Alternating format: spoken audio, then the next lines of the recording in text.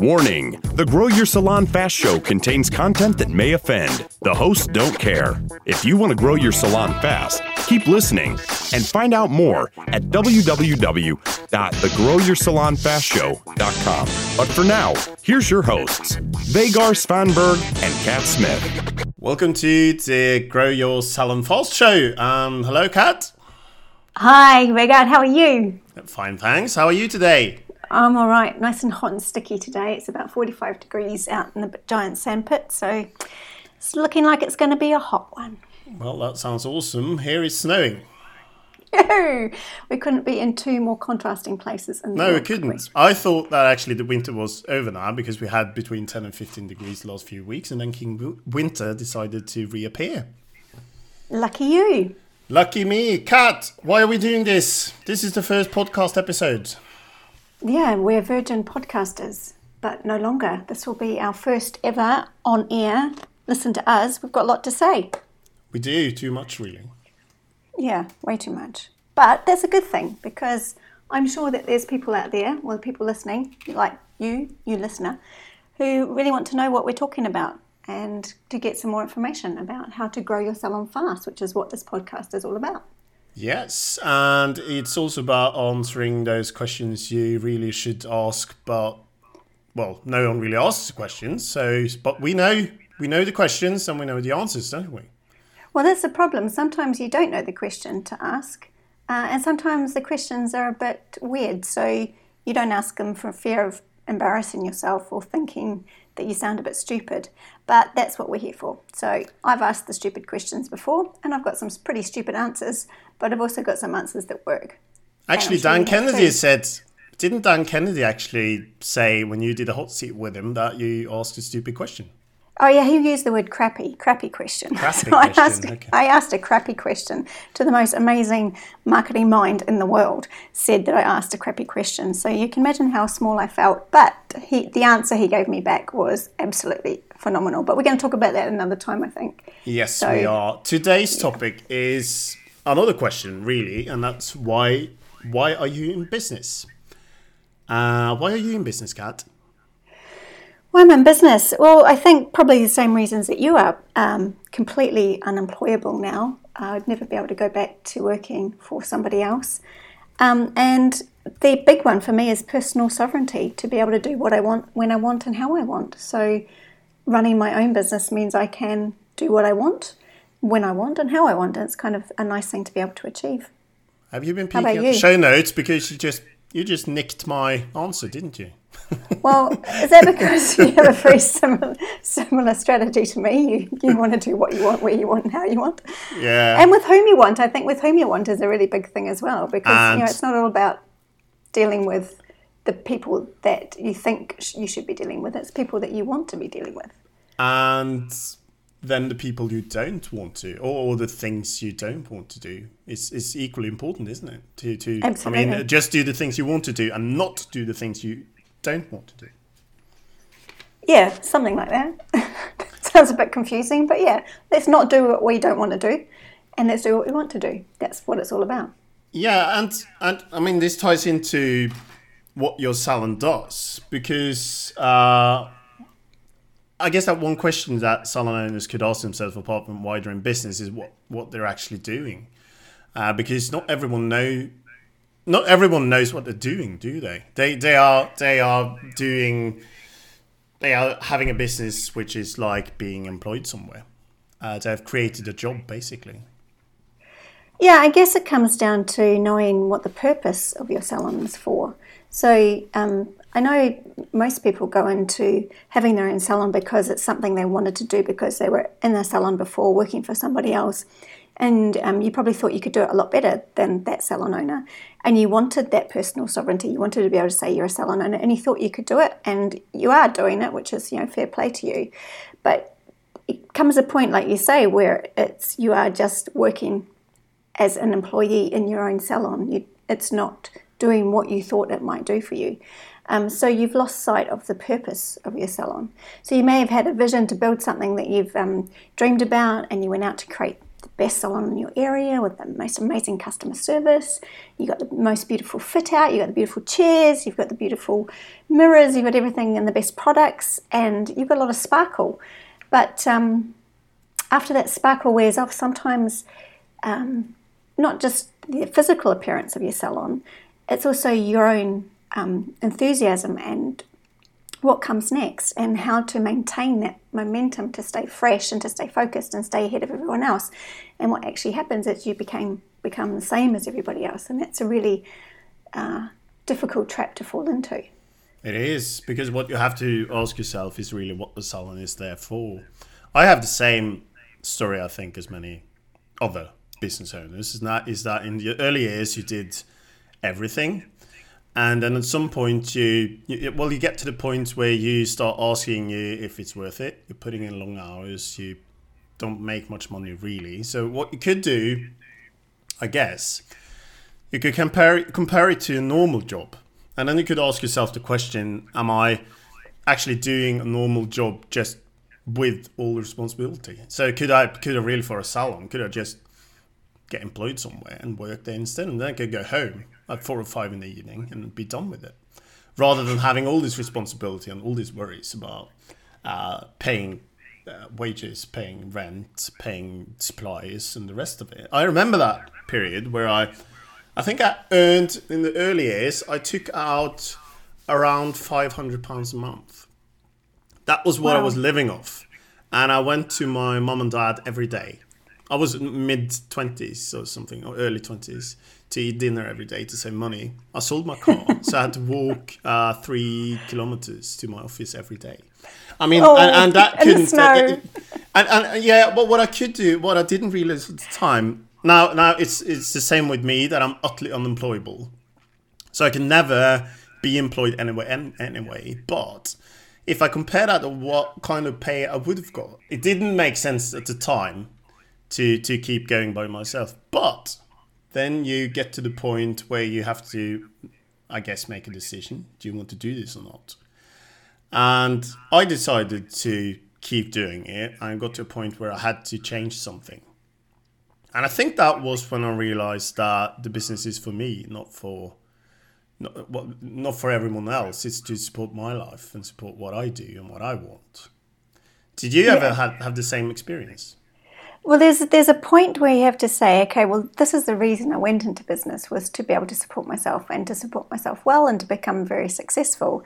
And a lot of people tie that into their vision, but a vision is very different from a purpose. You actually have to know exactly what everything in your business is doing and what it's done for and how it works and the reasons why, so that when you're building your strategy of getting customers through the door or selling more to the existing customers, you know exactly why you're doing every single thing, and that anything that doesn't have a purpose, you don't do. You're listening to the Grow Your Salon Fast Show with Kat and Vegard. Remember to sign up for the podcast updates and special bonuses at www.thegrowyoursalonfastshow.com. But you're right, when you are working for somebody else, even when you're working on commission, there's a ceiling, there's a limit you're going to reach where you can kind of go further, but you can't push anymore. But then if you're in your own business and you're doing your own thing, you can actually create more. You can create more businesses for yourself. You can have more salons if you want to. You could grow the salon larger. You could have more customers. You could branch out and become a very niche and high end. So there's lots more ways of becoming or to gain that personal sovereignty rather than just working for somebody else and working your way up the ladder. And I did find that, but you're right, there is a point where it's so difficult and you think, is this worth it? Why is this not working for me? And until there's a change that is made and the pain that you're experiencing outweighs the pain of actually making the change and doing something, then you don't act. But as soon as you realize that it's actually quite easy and the only thing that's holding you back is fear, and it's usually a fear of being ridiculed by somebody else. It's not a very rational fear. You make that step, and all of a sudden it goes bang. I don't know about you, but I found that when I made the change and I found things that worked and properly worked in my salon, it just rose exponentially. And also in my business now. So things that I know now can just push the business very, very quickly, to very high figures. And that's not something you can do when you're being employed by somebody else. No, true. And I think that when you're at that point, if things are hard and if things are difficult, then you have to ask yourself the question, do I want to do this and make it work? Or should I just call it quits and do something different? Because it's not worth it being in business in that kind of way with all that stress for the rest of your life. And many people actually do. They stay in that what can you say, that stress zone for the rest of their lives because that's what they know. That's how they think business should be. But it's also that fear of failure, isn't it? That, you know, people are going to think, oh, well, you went into business and you failed, ha ha ha. Yeah, I guess. And everyone out there is trying to make you fail because people are jealous of other people's success. And yes, that's a really tough one to shoulder. Yeah, it is a real fear because that's what people do. But the thing is that we don't really have to care, do we? Because the people actually laughing at you, if that should happen, what have they achieved? Nothing. Exactly. Most of them haven't achieved anything, so they're in no position to laugh at you, really. No.